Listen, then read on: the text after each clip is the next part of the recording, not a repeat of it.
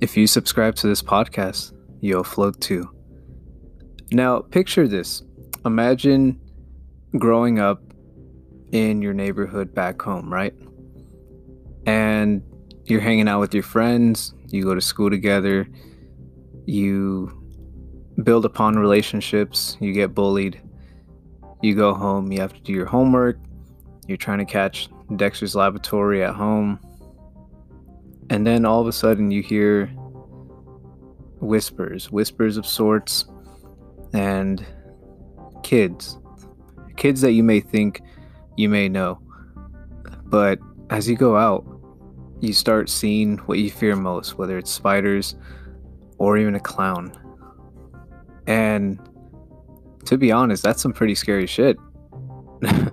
Like, imagine growing up that way with this demon clown that can shapeshift into basically anything he pleases and knows every single thing that you fear.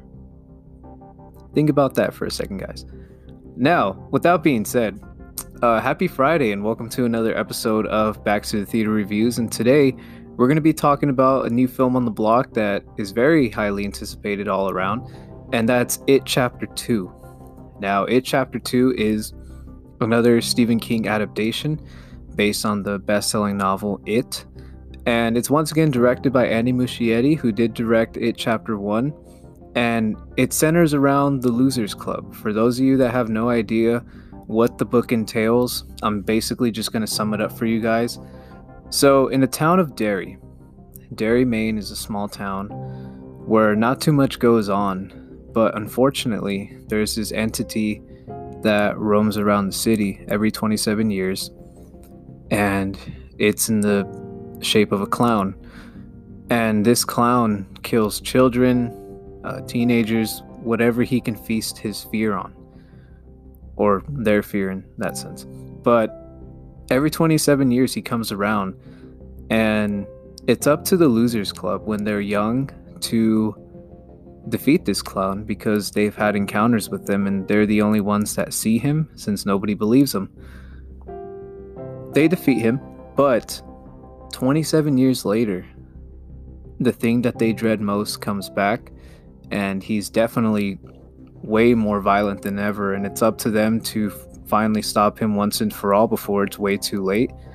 Now, with it was not only a best-selling novel at first, but it was a miniseries for those of you that don't know. First, it had the iconic Tim Curry, who absolutely nailed Pennywise the clown. And the first one was pretty decent, the first part of the miniseries as kids.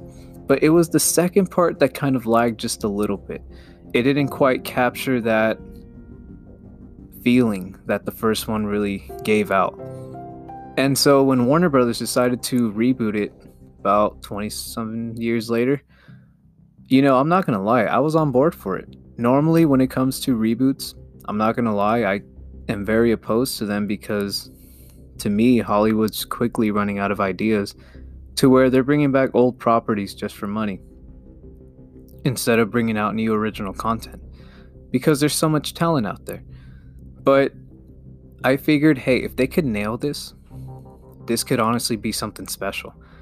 And at first, Cary Fukunaga, I think, was tapped to direct the first It movie, but then due to some scheduling conflicts and failures, Andy Muschietti, who directed Mama, did get the gig, and in 2017, it broke multiple box office records, received critical acclaim from everybody, and it rightfully deserved it, because Muschietti created a beautiful coming-of-age movie that captured horror in a very different way and took it down a different path, and it seamlessly blended not only the scares but the comedy as well. Going back to my Ready or Not review, as I was saying, a lot of horror movies now are blending comedy and horror so beautifully.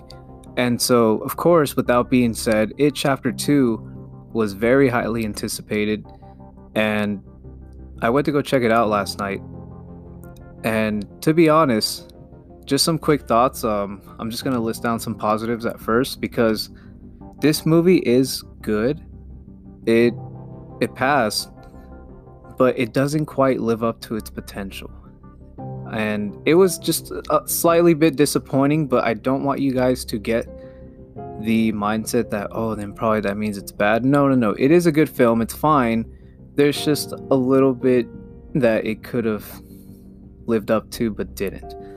Now, first of all, like, few positives that I have is that the cast is absolutely amazing. You have the front three, which is James McAvoy, Jessica Chastain, and Bill Hader. But what I liked about this cast was it was kind of both A-list and non-A-list, where you have a few people that you generally know nothing about, but they give pretty good performances nonetheless.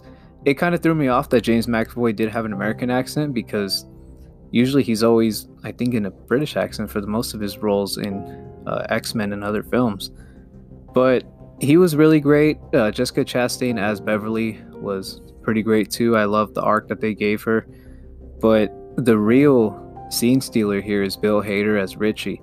I remember back hearing when Finn Wolfhard did get the role of Richie, I was like, oh man, this kid's gonna knock it out of the park. But it was Bill Hader who continued that momentum, and he absolutely dominated this movie. I love the jokes that they gave him. It fit the character so well. It didn't feel forced, and he really did carry this movie the whole way through. But along with that, his counterpart, which is also the Losers Club's enemy, Pennywise, played by Bill Skarsgård. And like I was saying before, Tim Curry did an amazing job as Pennywise. But let me tell you, Bill Skarsgård in this one did not hold back whatsoever. I heard reports that they were trying to really push for that hard, like, rated R once again, and they were trying new elements. And guys, Skarsgård did amazing. He added so much longevity to Pennywise in this one, where I was just like, wow. I was pretty blown away. He was terrifying, he was innocent, he was funny, he was all that he needed to be, and he captured Pennywise so well. And it was amazing seeing that happen, because I'm not gonna lie, I feel like Pennywise kind of got held back just a little bit in chapter 1. Terrifying, but could have had more. But in this one, he's very ruthless, and he's not messing around this time, guys. You know, he really wants to get those losers back, and yeah, you guys will definitely see that. But in addition to that, as I was saying, this is once again another unique coming-of-age story. The thing with it is, a lot of people assume it's going to mainly be about the clown. That's just like a side part to it. What it is really about is the internal struggles that people face growing up and in their everyday lives. Kids, they don't have the best childhood sometimes. Unfortunately, they have circumstances where things get in the way. But the clown is just a side part of it. You know, that sucks that they're already dealing with things at home and in school, and then you have to deal with this demon clown on the side too. Because people will ask, oh, well, is it scary? There's some sequences, yes. But remember that it's not just about the clown. It's all about the development of these characters and what they go through, what they have to overcome. And I think that was captured pretty well, honestly, because they added flashbacks within this movie. And I'm kind of a mixed bag here with this aspect, because these flashbacks give a little bit more development to these characters that we already knew, but it also kind of takes away from the development that we needed for them as adults. And I'll get into that a little bit later with my negatives. Even though it's not as strong as the first film, it still has a satisfying conclusion nonetheless, because of this cast, because of the friendship that they still carry even 27 years later. You buy into that. You buy in that they have this respect for one another and they have this love for one another. It's amazing to see. But as I was saying before, it's not quite as strong as the first one, unfortunately. And a few negatives that I do have, going back to the flashbacks, was they were a little inconsistent at times, where I think a couple flashback scenes in the beginning to kind of get them over with would have been fine. but more focused on getting these newer characters their time that we needed. Because if I'm being honest, these newer adults, these new losers, we knew kind of nothing about them, to be honest. We kind of got a brief glimpse of what they were doing afterwards, but ultimately you don't really know too much about them. You get a brief glimpse of what they do with their lives, but it would have been nice to have been exploring more what they did in those 27 years. Did they go to college? Did they graduate high school? Did they get married? It would have been nice to have seen a little bit more about the adults, because we do get a little bit more as kids, and that's nice and all, don't get me wrong, because that cast is solid, but we already had a movie about that. This movie is supposed to center around the adults. So that was just a small negative that I had, and to be honest, I didn't think this would end up being a negative too, but things change obviously, and the runtime was pretty long.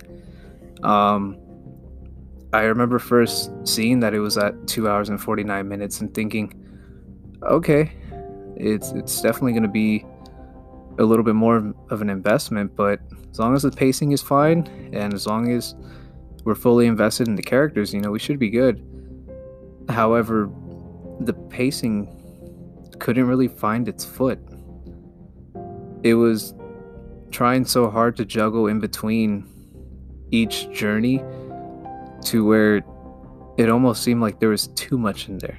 I think you could have easily cut about 10 minutes from this movie. I think a little bit more from the flashbacks, as I was saying, because we needed to further develop these adult losers so that way we can like them too. Because the thing is that the challenge that adults will always face is if we like them the way they are today. And that's what the second part of the miniseries suffered from, is that we were invested with these kids in the first movie, but we didn't really care much about their counterparts in the second. So the pacing was a little bit off, especially when they're going into their journey, which, like, obviously I will not spoil anything because all my reviews are non-spoiler. But you could have easily taken about 10 minutes away from this movie, and you could have taken away a certain character inserted as well. There's this character in this movie where, honestly, if you took him out, it wouldn't do anything to the movie. It would have continued to flow. But to wrap this review up, that's about it that I had as far as negatives go, because like I was saying, it's not necessarily a bad film, just not quite as strong and couldn't quite stick the landing that it was supposed to. I mean, it's still definitely worth your time nonetheless, because obviously the first one was really great and you have to see this one to see how it all turns out. So I'm going to give It Chapter 2 a 7.8 out of 10. I would recommend seeing the first one again.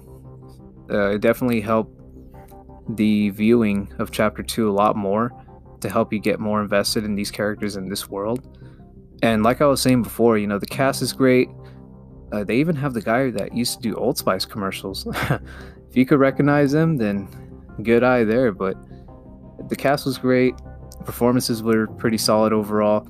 It was just that the pacing and runtime were a little bit too much and off, and a little bit of flashback sequences were relied on a little bit too much in my opinion. However, it's still a solid sequel nonetheless.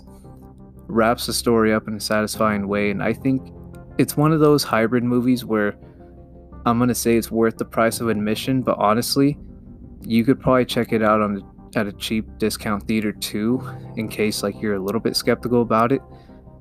So I would have never expected to have said that, but sometimes it's just the way life is, So there you go, guys. There's It Chapter 2 for you. As I mentioned before, every Thursday and Friday I'm gonna have new content up. So next week I'm gonna have another episode of Throwback Thursday up, as well as another review up, which is The Goldfinch. So that's going to be pretty exciting. September is going to be a little bit of a slower month, but then things will get back and running in October. But at least we have It Chapter 2 for now, and let me know what you guys think. Definitely keep sending in those Throwback Thursday reviews. And like I was saying before, follow us on Spotify, Instagram, and Apple Podcasts at Back to the Theater. Thank you for listening to another episode of Back to the Theater Reviews, and this is me signing off.